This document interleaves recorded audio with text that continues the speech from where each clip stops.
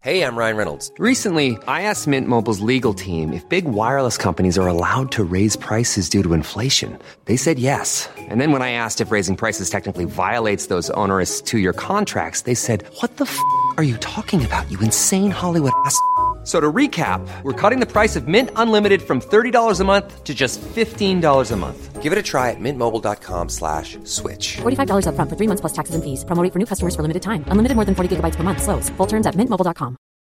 Botox Cosmetic, out of botulinum toxin A, FDA approved for over 20 years. So, talk to your specialist to see if Botox Cosmetic is right for you.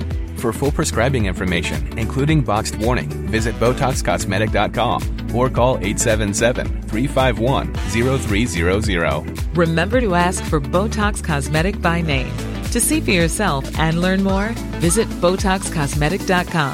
That's BotoxCosmetic.com.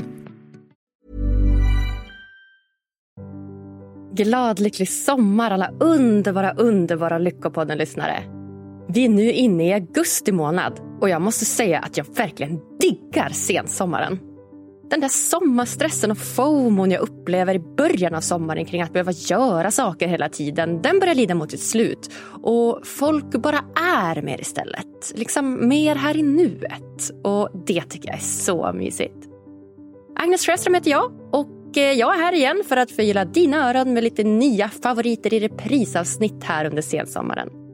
Jag har valt ut mina personliga favoritavsnitt under åren som varit med syfte att låta både er och mig själv stanna upp en stund och lyssna på de fantastiska avsnitten som faktiskt redan finns inspelade i den här podden.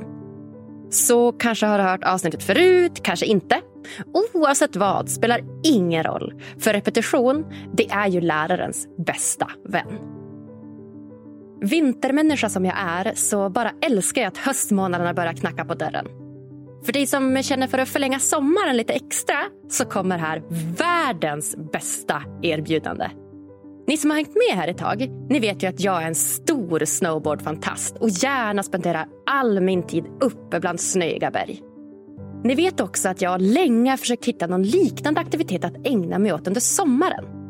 Så i vintras så åkte jag tillsammans med resebolaget Magnus & Friends till den gulliga lilla byn Baleal i Portugal på en magisk surf- och yogaresa.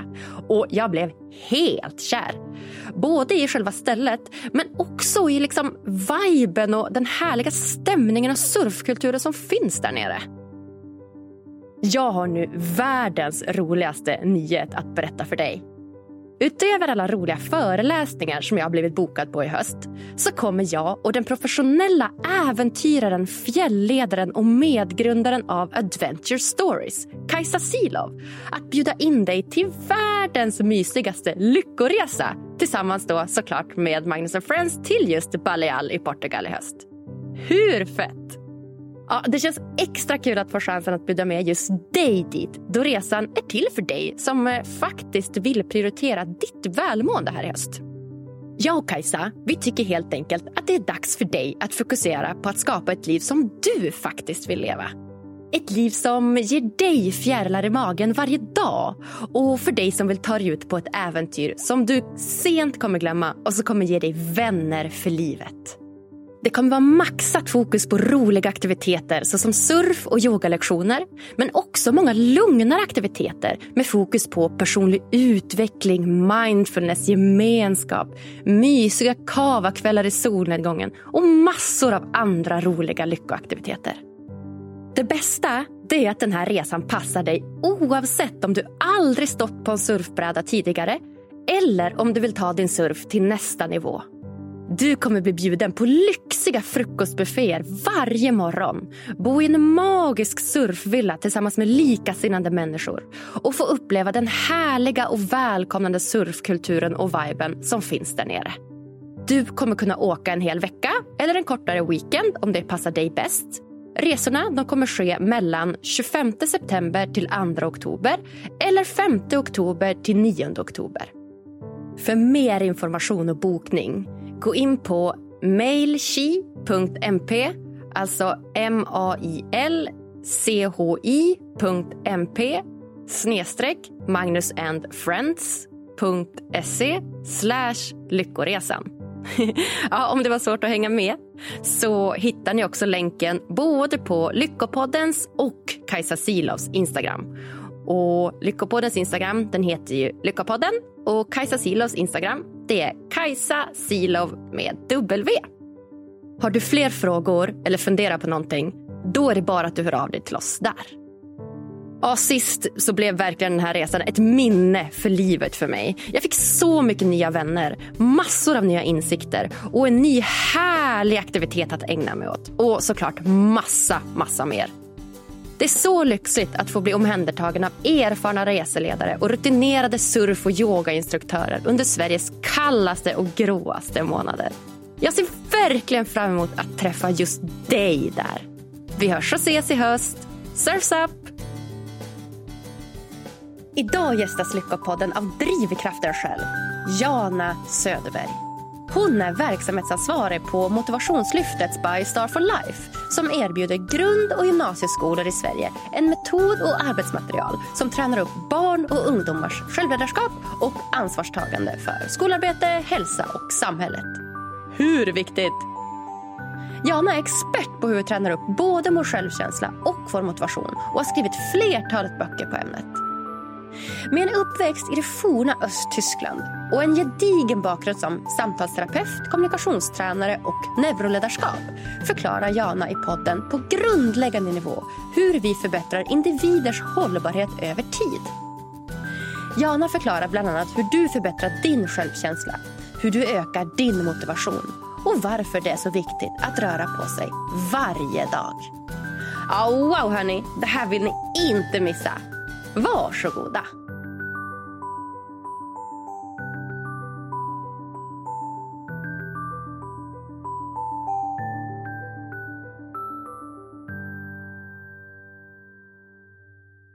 Hjärtligt välkommen till Lyckopodden, Jana Söderberg! Tack snälla, god morgon. Ja, god morgon. Har du haft en fin morgon? Det tycker jag verkligen. En lugn fin morgon och det känns vinter i Stockholm, vilket verkligen är lycka. Ja, men eller hur? Jag såg dig gå runt där tidigare och prata med, var det någon av dina barn kanske, och sökte efter någonting i tredje lådan uppifrån. Ja, det var munskydd som behövs nu och det var lite panik där. Vad har vi munskydd, mamma? Mm. Just det. Ja, det är speciella tider nu och nu har munskyddet kommit till Sverige också. Ja, precis. Men det är väl ändå bra, tänker jag. Ja, absolut. Alltså, även om det är kanske oklart vilken effekt de har, men det finns ändå ett signalvärde i det. Och det är kanske den största effekten, att det påminner oss om att det är någonting som vi behöver tänka på och inte glömma bort. Mm. Ja, men jag håller helt med. Och jag vet andra länder har ju varit väldigt snabba på det där. Och att man har haft det ute på gatorna och när man går in på restauranger och sånt där. Men nu har de kommit till Sverige också, så att ja, vi får hoppas att det lugnar sig nu här, den här coronan. Herregud vad den har varit utdragen. Och det är nästan så att vi inte längre vill prata om det, eller hur Agnes? Eller hur, verkligen. Och ja, vi får inte glömma att mitt i allt finns det också ganska mycket vi har lärt oss under tiden om vår egen sårbarhet, om gemenskap, om samhällsutveckling. Ja, inte att jag är tacksam för det, men det finns många funderingar nu vid årsskiftet hade jag kring wow, vilka insikter från 2020. Så det är inte bara till det negativa. Nej, men eller hur? Spännande. Vilken var din största insikt, skulle du säga? Det har stärkt min insikt om att vi måste omdefiniera BNP. Att den monetära tillväxten som vi mäter som någon form av indikator för hur bra vi har det inte håller längre. Och det var väl när jag under hösten mötte kollegor och bland annat en framtidsforskare som visade att BNP-tillväxtkurvan var exakt kongruent med tillväxtkurvan för psykisk ohälsa. Jag bara tänkte, vad är det vi har att förlora? Och ändå ser vi i affärstidningar hela tiden det här pushandet, vi måste nå sales från förra året. Och jag undrar bara, varför? Jag tror snarare att vi måste få en trippel definition av BNP i framtiden. Lite som Nya Zeeland har ju inkluderat nu psykisk välmående i sin BNP-definition, men också miljöaspekten. Och det är väl det som covid har lärt oss också, att vi behöver inte konsumera lika mycket. vi behöver inte köpa lika mycket och vilken effekt vi redan har sett efter ett år när vi inte reser på samma sätt. Så jag hoppas att det har lärt oss mycket, att vi hittar nya former att bedöma vad välstånd, välmående och välfärd är. Wow, alltså jag får rysningar. Det här är exakt det jag står bakom. Jag håller helt med dig. Det här BNP-måttet är förlegat och behöver utökas med andra mått. Du har så rätt. Yeah. Och jag vet att Nya Zeeland har en cool, hipp, ny minister som har infört då att de mäter också välmående som en del av deras BNP. Min fråga till dig är, vet du hur de gör det? För det vet inte jag. Nej, men jag håller på att sätta mig in i det. Vi sitter i en tankesmedja och diskuterar just, så jag vill se de indikatorer, för det är det som är utmaningen, det vet ju du inom psykologin. Hur gör vi de mjuka värdena? Bara att vi kallar det mjuka värden, det finns ju en värdering i det. Hur gör vi dem mätbara? Men jag är säker på att vi hittar lösningar för det. Ja, men det tror jag också. Spännande. Det får vi prata om i nästa podd, hur de har gjort här i Nya Zeeland. För det hade vi kunnat grotta in oss i hur mycket som helst ju. Och då pratar vi om hållbarhet på riktigt. Apropå FNs globala mål. För mig är det verkligen en av de viktiga sakerna, att vi enas om att hur vill vi jämföra vår tillväxt och så vidare. Vad strävar vi efter? Wow, verkligen. Ja, så spännande. Så redan fram emot det. Men det vi ska göra idag är att vi ska prata om något helt annat, men som också är väldigt kopplat till att leva ett lyckligt liv. Och det är 2 av dina expertområden. Det är självkänsla och motivation. Ja. Och jag tänker att vi ska börja lite med självkänsla. Jag vet att du har skrivit 2 böcker om just självkänsla. En som heter Sluta jämföra dig med andra, våga vara dig själv. Och en som heter Våga vara, visa barn vägen till bättre självkänsla. Och självkänsla, det kan ju vara sånt där luddigt begrepp, självkänsla. Om vi börjar med att gå in på, vad är egentligen självkänsla för något? Om du tänker dig den fysiska grundkonditionen av din kropp, att du orkar gå x antal kilometer, att du kan lita på din kropp. Det finns en grundtillit för din fysiska styrka och kondition. Det är ganska lik hur vi betraktar självkänslan. Det är din mentala grundkondition som inte är kopplad till prestationen, utan det handlar om din tillit, att du duger, att du kan titta i spegeln och veta att du är viktig. Ditt självvärde. Att du kan gå in i en konflikt och veta att det vi bråkar om just nu handlar inte om mig som person, utan det handlar om en åsikt som skiljer sig från din åsikt. Så om vi skiljer självkänsla från självförtroende, så handlar självförtroende alltid om dina prestationer. Det är kopplat till resultat. Medan självkänsla handlar om grundtrygghet, det handlar om just den där upplevelsen av att duga som vi föddes med. Det är när du tittar i en främmande människas ögon med en trygghet, för att bara söka svaret, vem är du? Istället för att söka svaret, vad tycker du om mig? Som vi oftast gör när vi har en svag självkänsla. Så vi föddes med en väldigt bra grundtrygghet, men sen krävs det underhåll. Det är samma som i kroppen. Vi var extremt viga och så vidare. Behövde inget friskis i 1-årsåldern. Men om du vill kunna stoppa tårna i munnen i 50-årsåldern krävs underhåll. Helt sant. Gud vad spännande. Och sen kan du också dissekera den där mentala konditionen precis som fysisk kondition. Självkänslan kan vi bryta ner konkret till mentala förmågor som du ska kunna för att känna självkänsla.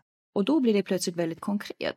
Till exempel förmågan att kunna leva med dina egna självvalda värderingar. Vad är lycka för dig? Vad är hälsa för dig? Vad är kritik för dig? Att du kan välja din egen Wikipedia som du vill leva efter. Den andra är att du kan se dig själv i en situation utifrån med ett helikopterperspektiv. En annan viktig mental förmåga för att känna självkänsla är förmågan att fokusera på det du kan påverka och acceptera det du inte kan påverka.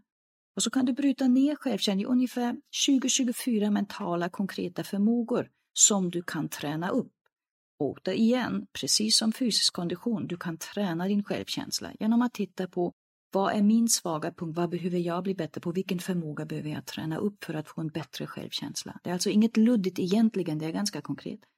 Ja, tack för det. För att precis som du säger, att det är något som kan vara ganska luddigt, men med hjälp av de där olika komponenterna så blir det ju väldigt mycket tydligare. Ja. Kan man läsa om de där 24 komponenterna någonstans? Ja, absolut. Jag vet att Katarina Gospic har brutit ner mycket inom neuroledarskap, vilka förmågor vi behöver Det finns en uppsjö av litteratur idag som man kan läsa om. Ja, men så himla bra. Och det tar aldrig slut, alltså vi är aldrig klara. Det är inte så att du har jobbat upp en självkänsla och så nu är det klart. Men det är det ju inte med fyskondition heller. Det är ingen som säger, nu har jag sprungit en mil, räcker det för resten av livet? Så tänker vi ju inte heller det. Utan det är färskvara, hjärnan är som en muskel, det behövs hela tiden tränas. Träna, eller hur? Och det är just det med självkänslan också, att den, som du säger, den kan ju verkligen gå upp och ner. Och den kan ju svaja från dag till dag, från timme till timme, beroende på vad man håller på med och vad man ska göra och sådär. Så att, ja, precis som du säger, det är viktigt att hela tiden underhålla den. Ja. Men om vi då går in och försöker göra det ännu lite mer konkret här. Vi har nämnt några olika typer av verktyg. Men om du utgår från liksom vad du tycker i samhället idag, vilka är de viktigaste komponenterna för liksom lyssnarna att få reda på att de här sakerna, de behöver vi träna på, och sen hur gör vi? Jag tänker en viktig förmåga speciellt under covid-situationen är just, det kan gå tillbaka till den här att fokusera på det du kan påverka för att känna makt och kontroll i ditt liv. Att du fortfarande är med i matchen och välja att acceptera det du inte kan påverka. Och med acceptans menas att inte lägga ner energi på det. Så ingen av oss vet hur länge kommer det att pågå. Kommer mutationen av viruset skapa en tredje våg? Vi har ingen aning. Men det jag kan påverka idag är mina matvanor, mina träningsvanor, hur jag lägger upp min dag. Och hjärnan kan inte tänka 2 tankar samtidigt. Så att alltid fokusera på det du kan påverka ger dig en upplevelse av att det är du som är in charge. Det är du som sitter faktiskt i bilen och kör och inte blir körd. Och tvärtom är det om jag lägger energi på, nu vet jag inte hur länge kommer pågå, kommer jag behålla mitt jobb? Nej, det är ovissa faktorer. Det leder ingenstans när du grubblar om det. Utan alltid, vad kan jag påverka? Och det är en förmåga som jag lärde mig tidigt. Jag var gymnast i Östtyskland och där var det A och O att för att kunna tävla måste du kunna fokusera på det du kan påverka. Jag ramlade från barren, hur tävlar jag i bommen? Så det tycker jag.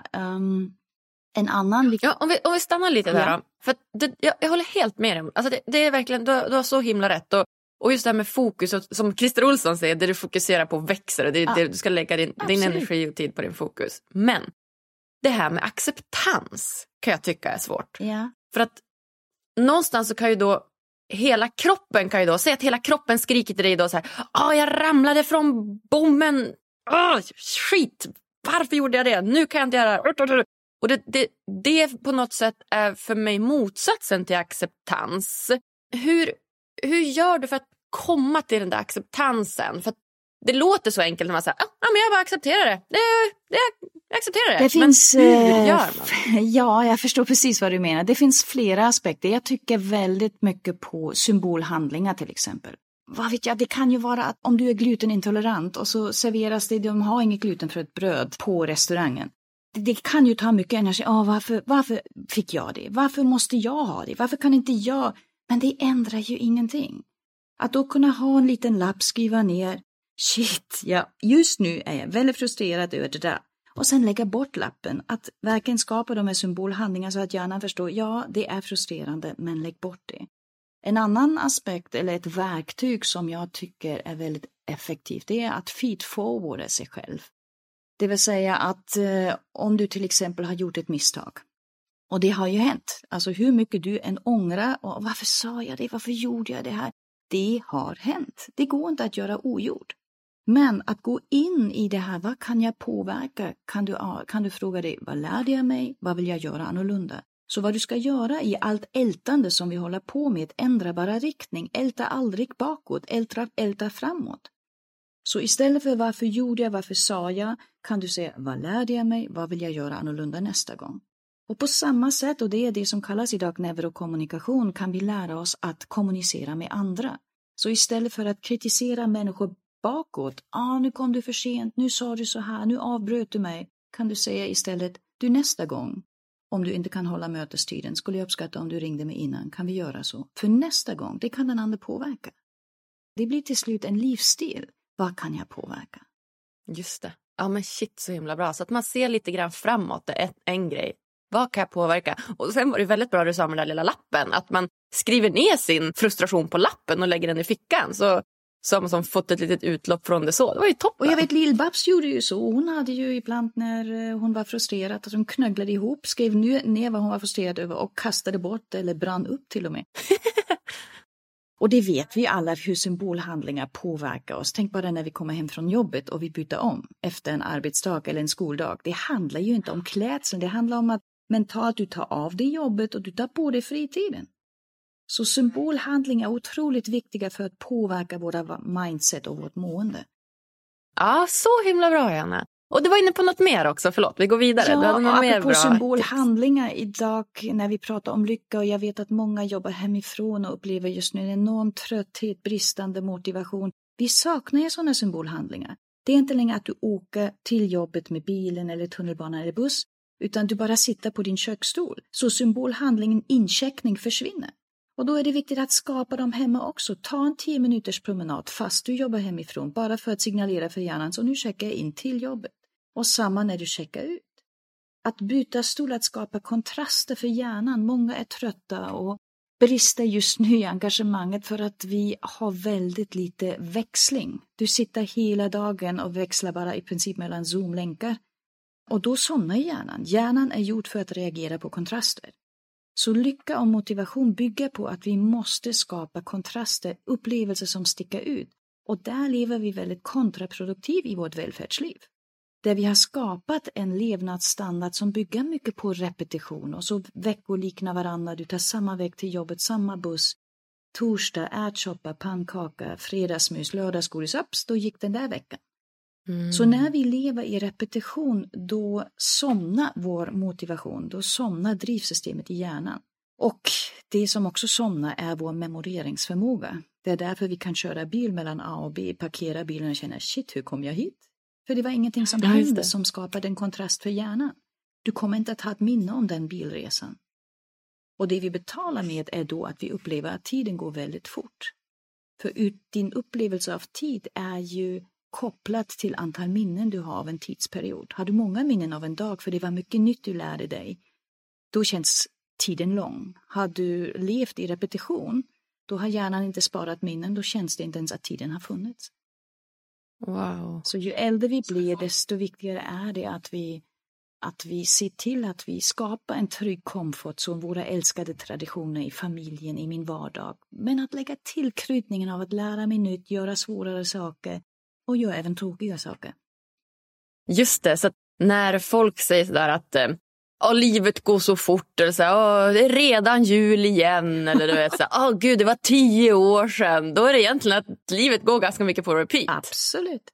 Och det är enkelt, hjärnan älskar det. Om du frågar din äldre del i hjärnan, den bakre delen, impulshjärnan, den älskar shortcuts. Vi gör som vanligt. Men då har du inga minnen, du har inget dopamin, du saknar drivkraft. Det är inte roligt. Så därför ska vi ha lite yin och yang, balans mellan komfort och tränings- och läroson. Ja, men verkligen. Gud, så himla bra tips. Och jag tänker på en annan viktig nyckel i det här med självkänsla. Något som är väldigt vanligt idag, som man ser framförallt då bland unga tjejer kanske unga killar också. Men som jag är tjej, jag har ju levt som tjej hela livet och vuxit upp. Så är det såklart att så här, jag kan väl relatera väldigt mycket till den här punkten. Och det är just att sluta jämföra sig. Det tycker jag verkligen är någonting som... Det är så lätt att säga att så här, men sluta bara jämföra dig. Men sluta bara jämföra dig. Och ändå lever vi i ett liksom, sociala mediesamhälle där du vet, varenda bild går ut på att jämföra sig och redigera och fixa så att det blir en fin bild. Antingen på dig själv, i ditt utseende, din kropp, eller på stranden där du går och det ska vara någon fin, du vet, beachbild. Men hur konkret gör vi för att sluta jämföra oss? Ja, det är därför jag valde för min boktitel på den tiden, sluta jämföra dig med andra, mer för att leka och bevisa att det egentligen inte går. Vi människor är ju flockdjur och vi har både i hjärnan och i kroppen, vi är rustade med att spegla varandra. Våra spegelneuroner ser till att när du gäspar i ett möte bredvid mig så börjar jag också gäspa. När du ler mot mig så ler jag tillbaks. Det är ett sätt hur vi kan leva i flock. Det är kärnan till medmänsklighet, att vi kan känna empati, att vi kan gråta för en film. Bygger ju på att jag knyter an. Och de spegelneuroner är ju aktiva när vi trivs, när vi är avslappnade, när vi rör oss med våra vänner, familjen, arbetsplatsen. Det är då vi knyter som mest an. Vi vill skapa en tillhörighet. Så att inte jämföra krävs en kullerbytta i hjärnan. Det krävs en mental ansträngning från pannloben att stänga av dina spegelneuroner, att inte gå igång. Det kan du träna, men jag tycker om vi accepterar att vi jämför, så är den viktiga delen inte att vi jämför, utan vad du gör och hur du värderar jämförelsen. Vi kan ta ett exempel. Låt oss säga, när du var i 3-årsåldern, du gick till förskolan och du upptäckte att 2 tjejer i din dagisgrupp eller förskolan hade exakt samma tröja som du. Vad skulle du ha gjort? Du hade registrerat precis, så vi jämför på en gång. Du har samma tröja som jag, gud visst är den fin! Så hade vi reagerat i 3-årsåldern. Om du idag går på en fest och 2 andra kvinnor har samma klänning som du. Vi gör samma sak, vi jämför, men nu plötsligt är det inte, vad fin, visst är den fin, utan nu är det plötsligt, nej men jag kanske ska byta om. Är du med? Så det är inte själva jämförelsen, utan vad vi gör med jämförelsen. Så om du accepterar att hjärnan ofta jämför, men att jag kan välja vad jag vill göra med det. Jag upplevde det för några år sedan när jag sprang maraton och berättade i vänskapet. Nu har jag planerat att jag ska springa maraton. Alltså det skulle jag aldrig klara. Nej, men du ska ju inte springa. Men det är direkt jättemånga som värderade sig själv och undervärderade sig. Vilken tur att du kan göra det och så vidare. Istället för att säga, vad kul och jag gör det här. Så att acceptera jämförelsen, men välj aktivt och medvetet vad du vill göra med den jämförelsen. Ja, ni åker till Kanarieöarna. Vi gör det här. Men det behöver inte vara sämre, bättre, bra, dåligt. Vi behöver inte hamna i den vertikaliteten. Just det. Vissa lägen kan jag tycka det ska vi träna på, att stänga av spegelneuronerna, att inte knyta an. Hur gör vi det då? Det är där får du använda pannloben för att medvetet välja, distansera dig och kunna betrakta andra människors val och beteenden utan att behöva gå igång. Alltså en människa som skriker mot dig till exempel, kan du välja att antingen spegla och göra samma sak, skrika tillbaks. Eller du kan bara säga, jag ser att du är upprörd, men du behöver inte smitta av dig på mig. Jag väljer. Och jag har ett knep där jag alltid tänker, och det handlar om Botox Cosmetic, out of botulinum toxin A, FDA approved for over 20 years. So, talk to your specialist to see if Botox Cosmetic is right for you. For full prescribing information, including boxed warning, visit BotoxCosmetic.com or call 877-351-0300. Remember to ask for Botox Cosmetic by name. To see for yourself and learn more, visit BotoxCosmetic.com. That's BotoxCosmetic.com. Hey, I'm Ryan Reynolds. At Mint Mobile, we like to do the opposite of what Big Wireless does. They charge you a lot, we charge you a little. So naturally, when they announced they'd be raising their prices due to inflation, we decided to deflate our prices due to not hating you.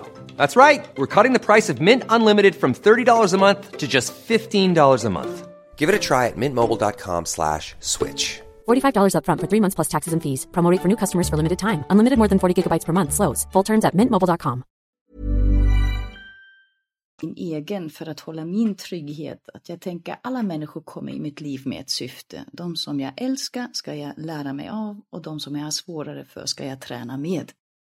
Och när du möter en person som du känner, vi klickar inte, så kan du bara tänka, du har kommit i mitt liv för att jag ska träna mitt tålamod, eller min förmåga att lyssna utan att hålla med, eller min förmåga att sätta gränser. Och sen när den går så kan du bara tänka, tack att jag fick träna med dig. Fint. Och då är på det sättet med såna här små tankeknep kan du stänga av spegelneuroner. Jag behöver inte knyta an till dig. All right. Så jämföringen handlar ganska mycket om att knyta an. Precis. Och det var ju, alltså om du tänker dig när vi levde i savannen, det byggde ju på att vi speglade. När de första sprang för att fly från lejonet, så var det ju meningen att vi snabbt reagerar och gör samma sak. Det hade inte varit effektivt om vi ska springa till höger, andra till vänster, utan som flock har vi överlevt genom att härma. Och redan det lilla nyfödda barnet, ett litet barn, härmar ju ansiktsuttryck av föräldrar och så vidare. Så att härma, att spegla, att jämföra är så djupt förankrat i oss att det är svårt att kämpa mot, och det ska vi inte. Men vi har fått möjligheten att kunna värdera, vad vill jag göra med den jämförelsen? Och jag tycker det där lilla barnet, den där 3-åringen, och kolla vad fin vi är. Där kunde vi jämföra utan att trycka ner oss, utan vi lyfte oss. Mm. Och det är så vackert med barn tycker jag. Att de är så genuina och går inte och bär på massa gamla mönster som de värderar efter någonting negativt för sig själv. Utan de lever verkligen livet och upplever det precis som det är. Och det bygger ju på att jag måste utgå ifrån att jag är viktig, att jag duger, att jag är okej, att jag är bra. Annars är det svårt att hitta den här generositeten när din kompis ringer och har fått 10 000 i löneförhöjning och du sitter där. Det krävs en trygghet att säga, gud vad glad jag är för din skull. Utan att tänka, och jag då? Då blir det svårt. Verkligen. Ja, så himla sant, Jana. Vi har varit inne på det lite, men jag tänker att vi ska grotta in oss lite mer i just motivation. Vad är motivation för något? Tänk som bil. En bil är den utrustningen vi har, men för att bilen ska köra behövs bränsle. Och för mig är motivationen bränslen som vi behöver för att leda våra tankar till handling. Har du motivationsbrist, då stannar det mesta på tankestadiet. Du tänkte att du skulle träna, men inte idag. Du tänkte fylla i skattedeklarationen, men nej, en annan gång. Så vi behöver hitta bränslen för att kunna agera och leda tanken till handling. Det är som en bensinmack när du har olika tankstationer där. Då finns det en tankstation, motivation 1.0 kan vi kalla den. Det är din existentiella motivation att överleva. Så när du är i total livskris, allvarlig sjuk, den drivkraften att överleva är den starkaste av alla. Och där behöver du inte läsa en bok eller gå någon kurs. Sen trodde man länge på det som kallas motivation 2.0, extrinsisk yttre motivation. Det är när vi drivs av att andra peppar oss, där vi får mer en materiell belöning, en tjänstebil, en titel eller vad som helst. Alltså yttre belöning. Myta är en yttre belöning som många föräldrar har tänkt någon gång. Där ska jag använda. Den är effektiv, kortsiktig och för icke återkommande snabba uppgifter funkar den, absolut. Det vet vi kan myta barn en gång. Men sen infinner sig någon form av vaneeffekt och då vill du ha mer och mer och mer. Och därför har inte pengar visat sig psykologiskt som långsiktig drivkraft. Och inom idrotten vet vi det sedan länge, den enda hållbara, när vi nu pratar personlig hållbarhet och motivation, den enda hållbara motivationen är den inre motivation 3.0, intrinsisk motivation, där vi utvecklar förmågan att driva oss själva. Och det gör vi genom återigen att träna inre förmågor som vi nämnde förut. Det kan vara till exempel att du utvecklar din visualiseringsförmåga i pannloben för att träna dig att se målbilder på kort och lång sikt som driver dig. Elitidrottare till exempel, när jag tränar olika idrottare. Du måste kunna se bilden av dig själv, hur du lyckas stå på prispallen. Du måste som gymnast kunna visualisera innan, eller som simhoppare, innan du första gången står där på 10 meter, då har du gjort det här nya hoppet minst 500 gånger i skallen. Du har sett den här filmen om och om igen. Så när du väl står där så tror jag gärna vi har gjort det förut. If you can see it, you can achieve it. Det är ingen klyscha utan det är verkligen sant. Vi måste drömma, vi måste visualisera kognitivt för att kunna utföra. Och det är en viktig förmåga som krävs för att kunna känna inre motivation. Som barn var vi världsbäst på det. Återigen, där fick vi det gratis. Sen krävs underhåll. Och därför är 4-5-åringar hur tjatiga som helst när det närmar sig julen. För de ser det. Alltså om jag kan få det här spelet, då kan jag spela. Då kan vi göra så här. Och mamma, och då kan jag göra. De har hela scenariot färdigt. Och då finns det en enorm drivkraft. Så att visualisera är inre motivation. En annan är att kunna värdera, att kunna skapa mina egna mindset. Det här är viktigt för mig, det här vill jag göra, jag värderar, det här är avgörande för mig. Så det finns fler förmågor som tränar vår inre motivation. Så att vi känner inre drivkraft, men det är en färskvara det också.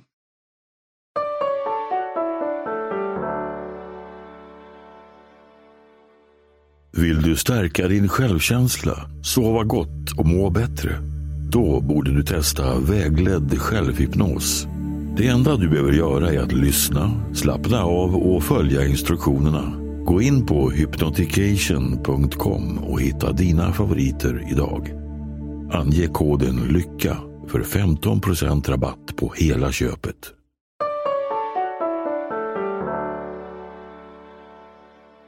Så visualisering är en grej. Finns det något mer vi kan göra för att träna vår inre motivation? Fokusera. För att kunna känna motivation så... Du har säkert också haft sån dag, Agnes, när du pluggar och så plötsligt kom det en liten notis i mobilen. Jag ska bara svara på smset. Eller en kopp te. Ja, men en kopp te vore inte så dumt. Att tankar blir spretiga. Och idag vet vi utifrån forskning att bara efter 1 minut hoppande fragmenterat fokus mellan 2 uppgifter behöver din hjärna 10 minuter för att komma till samma djup av fokus som du hade från början. Och när vi lyckas, och det är ett fantastiskt tillstånd, när vi lyckas försjunka in i en uppgift på riktigt, det är då vi kallar det flow. När inget annat distraherar dig utan du är bara du och din uppgift. Och det är där vi är som mest effektiva. Så vill vi känna motivation så är det viktigt att vi tränar på att minska yttre och inre distraktioner. Det kan vara ljud, det kan vara ljus, det kan vara mina tankar, känslor, till exempel genom att ha lite papper och penna liggande. Om det kommer en tanke, vänta nu, vem hämtar från förskolan idag och vem ska laga mat? Skriv bara ner tanken, släpp den, så att du kan desidentifiera dig från tanken. Sätt på hörlurar för att, med noise cancellation, jätteskönt. Så att du mer och mer ger dig förutsättningar för att kunna fokusera. Det är ett enormt problem idag med ett fragmenterat fokus när jag tänker på alla kontorslandskap. Det här agila arbetande där vi permanent stör varandra med små devices, mobiler, dator som ger oss de här push-up-notiserna som distraherar. Så distraction är ett stort problem för vår motivation. Gud, jag kan känna igen mig med den där som du sa, den här med om man ska plugga till en tenta till exempel. Och då kan det vara så att man, du vet, försöker visualisera och du vet så jag ser mig själv få A på den här tentan, du vet, bara det går jättebra. Men så sitter man där framför böckerna och bara okej, nu ska jag plugga då här i, du vet, 2 veckors tid här, 8-16 för att klara det här. Och då kan nog behövas lite mer fokus, verkligen. Du sa det jättebra, att vad jag menar är att vi ska nudda slutmålet som din tenta om 2 veckor. Men det ska du bara göra en väldigt, väldigt kort stund. Det är verkligen att nudda. Sen ska du hoppa tillbaks till och vad är mitt första delmål? Hur långt vill jag komma om 1 timme? Och här kommer vi utifrån hjärnan. Vi vet ju idag, drivsystemet i den bakre delen av hjärnan, den kan inte belastas hur länge som helst. Utan under 18 skulle jag säga 20-25 minuter är den bästa tiden för studieteknik. 20 minuter plugg, 5 minuter paus, 20 plugg, 5 paus. Så ju närmare din belöning i form av en paus är, desto mer motiverad är du. För en vuxen så kan vi komma upp till 50-55 minuter och jag tror vi alla har suttit i möten som var längre än 1 timme och som totalt tappade kvalitet. Diskussioner gick kors och tvärs. För drivsystemet kan bara aktiveras ungefär 50-55 minuter som vuxen. Och därför när du springer till exempel maraton så tänker man väldigt kort bara i början, gud när jag får den där medaljen om 4 timmar. Men sen är ditt fokus stenhårt hela tiden, när får jag nästa gång vatten om 2 kilometer? Och genom att fokusera på alla de där vätskekontrollerna så plötsligt är du igenom 42 kilometer. Så när du har en tenta om 2 veckor ska du bara nudda kort tentan om 2 veckor. Men sen är det skapa en tydlig målbild för nästa timmen. När du nästa gång fyller på med te. Och sen tar du nästa avsnitt. Skapa dina vätskekontroller lite kortare. Då skapar du mycket mer motivation. Ja men kung, jättebra. Det är som den här Pomodoro-metoden också, det här jobba 20 minuter, 5 minuters paus, jobba 20 minuter, 5 minuters paus. Att man har en tydlig struktur, det vet jag. Det kan jag skriva under på att det funkar, men det krävs ju ganska mycket liksom effort för att ha den självdisciplinen. Men det är värt det. Ja, det krävs effort för det ligger så i oss den här bulimi-studietekniken som vi hade från början. 2 timmars kompakt in i huvudet, spotta ut vid provet och sen kommer du inte ihåg någonting. Exakt. Det är ju som, tänk dig den där motorvägen har du kört många gånger i ditt liv. Det är så du har gjort, du har alltså en vana. Om du vill skapa en ny vana så måste du göra någonting nytt x antal gånger så att den motorvägen blir till slut lika tjock och asfalterad som den första. Så himla bra, så himla bra.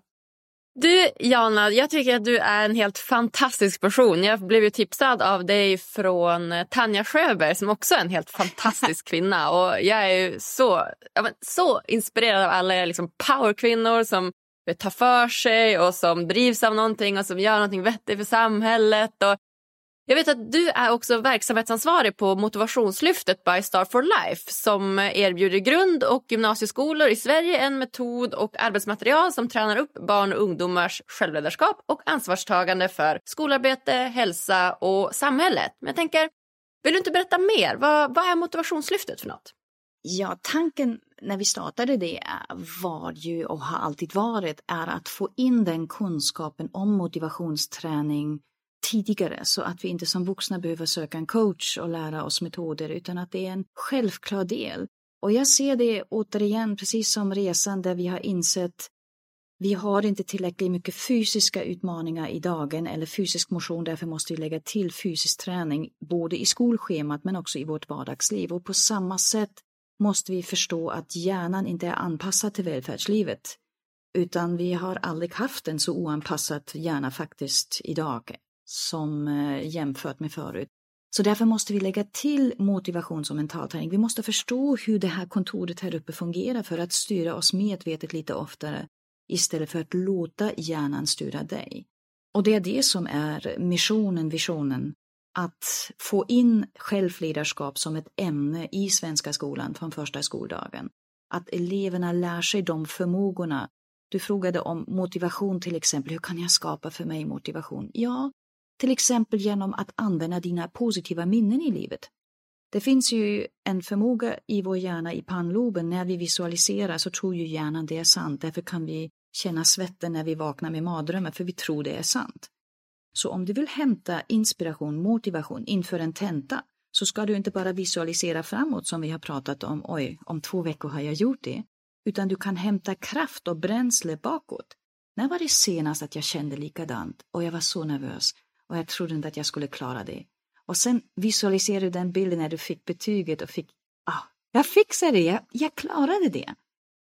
När du börjar med det så kommer hjärnan nu automatiskt att tänka i kedjor, kunde jag då så kan jag nu. Och ju närmare i tiden detta minne är, desto större dragkraft får du.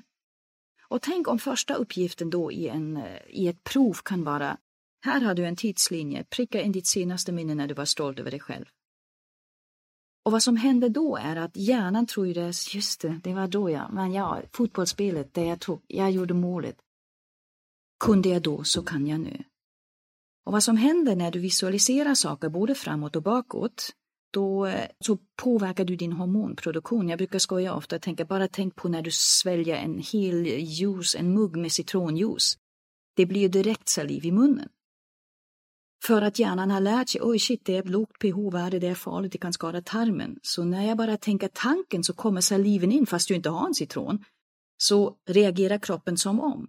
Och det är det som vi kan manipulera. Okej, om jag skapar bilder av positiva minnen, då får jag en dopaminkick för ingenting. Bara för att memorera och komma ihåg positiva saker jag har gjort i mitt liv. Så om vi tränar kontinuerligt de verktygen så hoppas jag att vi kan rusta eleverna med förmågan att efter skoltiden att använda sig av verktygen och driva sig själva. För jag menar förra året 2020 har verkligen lärt oss att det kommer inte att vara mindre förändringar. Förändringstakten kommer inte att sakta ner. Vi kommer att överraskas av pandemier, av undantagstillstånd, av kriser i livet. Och då måste vi rusta oss med de verktygen proaktivt. Att jag kan öppna min verktygslåda. Okej, just det. Hur kan jag lära mig acceptera just nu? Och vad kan jag påverka? Även om det är just nu en tuff situation. Så det är det som är tanken. Att rusta dem för livet, rusta dem både för att vara driven av sin egen vilja och inte bara vara yttre motivation 2.0, men också att förhoppningsvis minska risken för psykisk ohälsa. Mm. Verkligen, wow, det låter verkligen som något som behövs. Skolor idag, det är verkligen en utmanande värld. Det är en utmanande värld för ungdomar att lära sig. Och som du säger, det är mycket socialt också som kommer in i det hela och sociala spel med andra och så på det ska man då klara studierna och vara motiverad och kunna klara det. Så att det är ett fantastiskt jobb ni gör, Jana. Tack snälla. Och jag tänker alltid tvärtom där, Agnes. Vi kan kalla grupptryck som någonting negativt för vi har lärt oss tänka den tanken att grupptryck bara det låter ju hemskt. Men det finns också en enorm power, en enorm kraft. Tack vare våra spegelnivåer, när vi kanaliserar det till någonting positivt, göra övningar tillsammans om värdegrundsarbete, inspiration. Och kan du så kan jag. Ja, men det här kan jag också göra. Så då kan ju grupptryck bli en enorm tillgång som vi kan utnyttja. Och jag brinner väl lite extra för det för att jag växte upp i socialismen där man utnyttjade på ett negativt sätt just mental träning tidigt i ålder med oss barn. Jag brukar ofta berätta om att när ni kastade små bollar i skolan så kastade vi handgranater och det var så självklart. Det är skrämmande för mig idag hur man fick 6-7-åringar med betygssättning att kasta handgranater i idrott. Och det var så normalt. Agnes, vad fick du handgranat idag? Jag var jättedålig. Va? Ja. Det låter helt sjukt. Och det är det som jag tänker idag, sociala medier. Vad har du för mindset kring sociala medier? Hur vill du förhålla dig till Facebook, Instagram? Hur vill du använda det? Om du inte tänker så dras du bara med och så sitter du 4 timmar och mår inte upp bättre efteråt. Så det är det som vi vill uppmuntra till, en större medvetenhet, träna, rusta dem med förmågorna och personalen också. Så det är jättekul och jag ser fram emot att få in mer av det i svenska lärarutbildningar. Att få in det i skolschemat, förhoppningsvis kunna påverka skolutvecklingen i Sverige med hjälp av 100-150 skolor. Wow, så himla bra. Ja, men jag ser det ju framför mig. Tänk att få in det här i 100-150 skolor till att börja med. Och så börjar man varje dag med mental träning. Att så här, men hur ska den här dagen då gå? Hur vill du att svenskan ska gå? Så visualiserar man och så försöker man då utgå från det här positiva, motiverande perspektivet. Precis, och så ska det dessutom genomsyras i alla lektioner. Alltså det är precis som i idrotten. Du måste ha en avsatt träningstid och sen måste du ha vardagsmotion. De två måste gå ihop. Bara för att du tränar 1-2 timmar i veckan så ska det inte ta bort att du ska gå trapporna istället för att ta hissen. Och så är det här också att vi lägger upp prov utifrån hjärnan, utifrån ett motiverande sätt. Att den första och den sista uppgiften i varje prov ska vara lätta. Så att varje elev börjar och slutar ett prov med en känsla att du kunde. Istället för att ha stegringsprincipen som idag som är så totalt korkat. Att man har det sista är det svåraste så de flesta elever lämnar ett prov med det kunde jag inte. Mycket lättare att hitta motivation när jag tänker det var svårt i mitten men jag kom igen på slutet. Då är du på ett helt annat sätt motiverad för nästa mattelektion. Ja, helt sant. Det vet man ju bara idag att tentorna går ju från 1-poängsfrågor till 10-poängsfrågor i slutet. Då sitter man där och så bara själva frågan är en hel A-sida du ska läsa. Så ska du skriva 3 A-sidor på det när du redan har gått igenom 12 frågor innan. Verkligen. Så sant. Ja, jag är så inspirerad av dig. Det är så himla spännande. Jag tänker att vi ska gå in på de sista frågorna här innan vi lämnar varandra. Ja. Yeah. Och den första frågan är ju då, vad gör dig riktigt lycklig? Wow. Alltså jag delar ju Micke Dahléns uppfattning om lycka. Det handlar inte om att vara på en skala på 10 hela tiden utan att belysningen ligger på 5-6, att vara tillfreds och sen får det komma de där uppstickarna. För om vi inte längre har 5-6 som basbelysning så kommer vi inte att uppskatta 10 i alla fall. Så när jag ser mina barn klara av motgångar, alltså det slår ingenting än att plötsligt se, nu är de växer upp och de är 20, 22 och 13 med sina klokskaper och känner wow, det här är mina barn. Det är en fascination. Men sen använder jag väldigt mycket just den här tiden medveten uppskattning. Att jag är frisk, att jag faktiskt har klarat mig hittills. Det ger mig en enorm lycka att jag kan jobba, att jag inte har drabbats. Och det ger mig samtidigt också motivation att göra allt jag kan för att skydda andra. Så att vara lycklig kräver ju precis som en kärleksrelation ett medvetet arbete. Att med ett 50+ fortfarande kunna jula ute i trädgården och klara av en halvmara, det gör mig lycklig. Att kroppen fungerar, kroppen är med. Och sen bortom familjen att jag har ett fantastiskt team. Jag känner det senast i julas med motivationslyftet. Alltså vilka kollegor, vad team kan göra med oss. När vi känner den totala samhörigheten, samsyn, en gemensam riktning trots att vi är olika. Det är kärlek.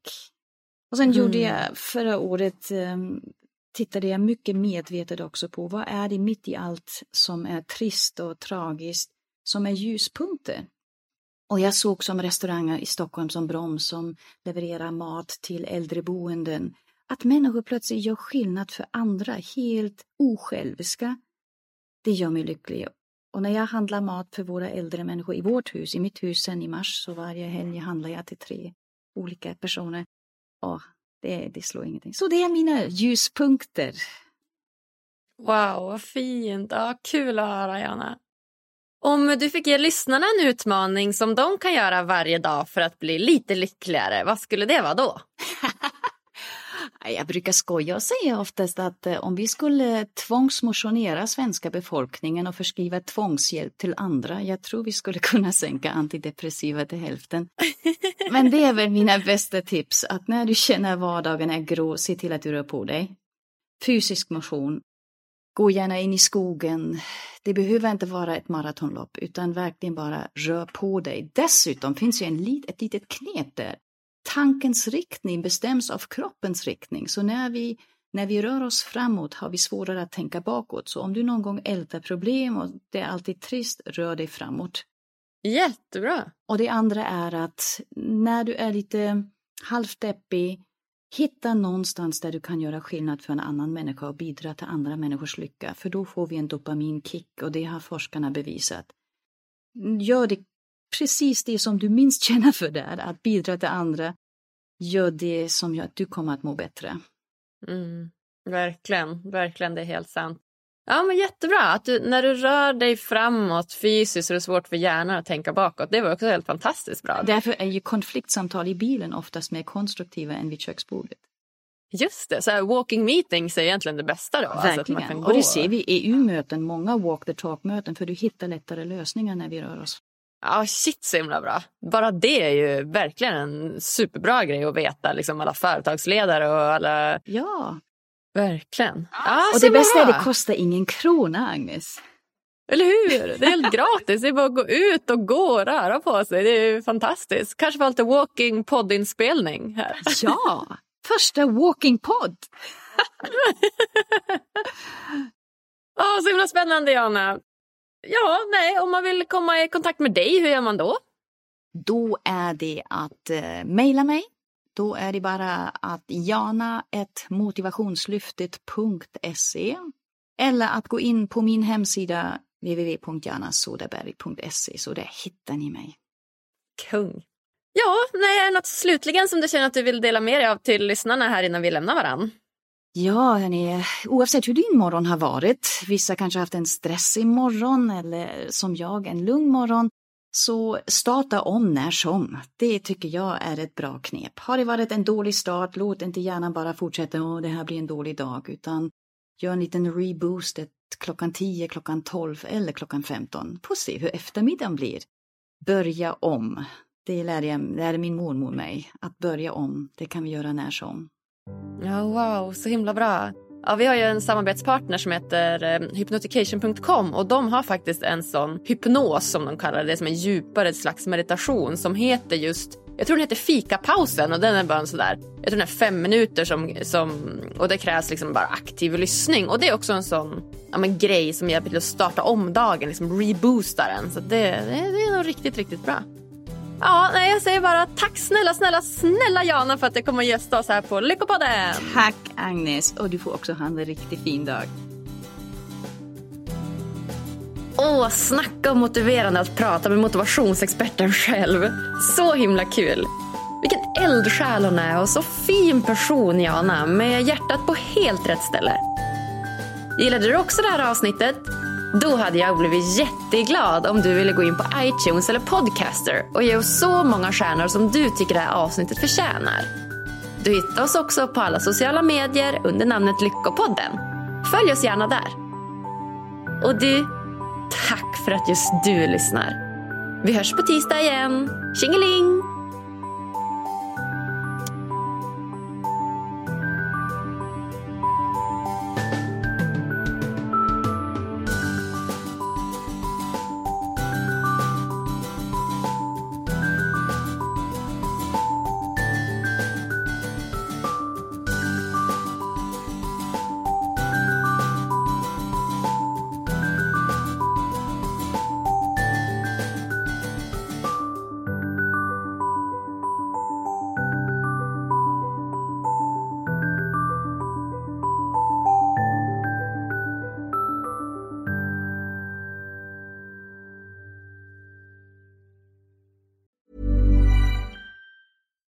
Botox Cosmetic, out of botulinum toxin A, FDA approved for over 20 years. So, talk to your specialist to see if Botox Cosmetic is right for you.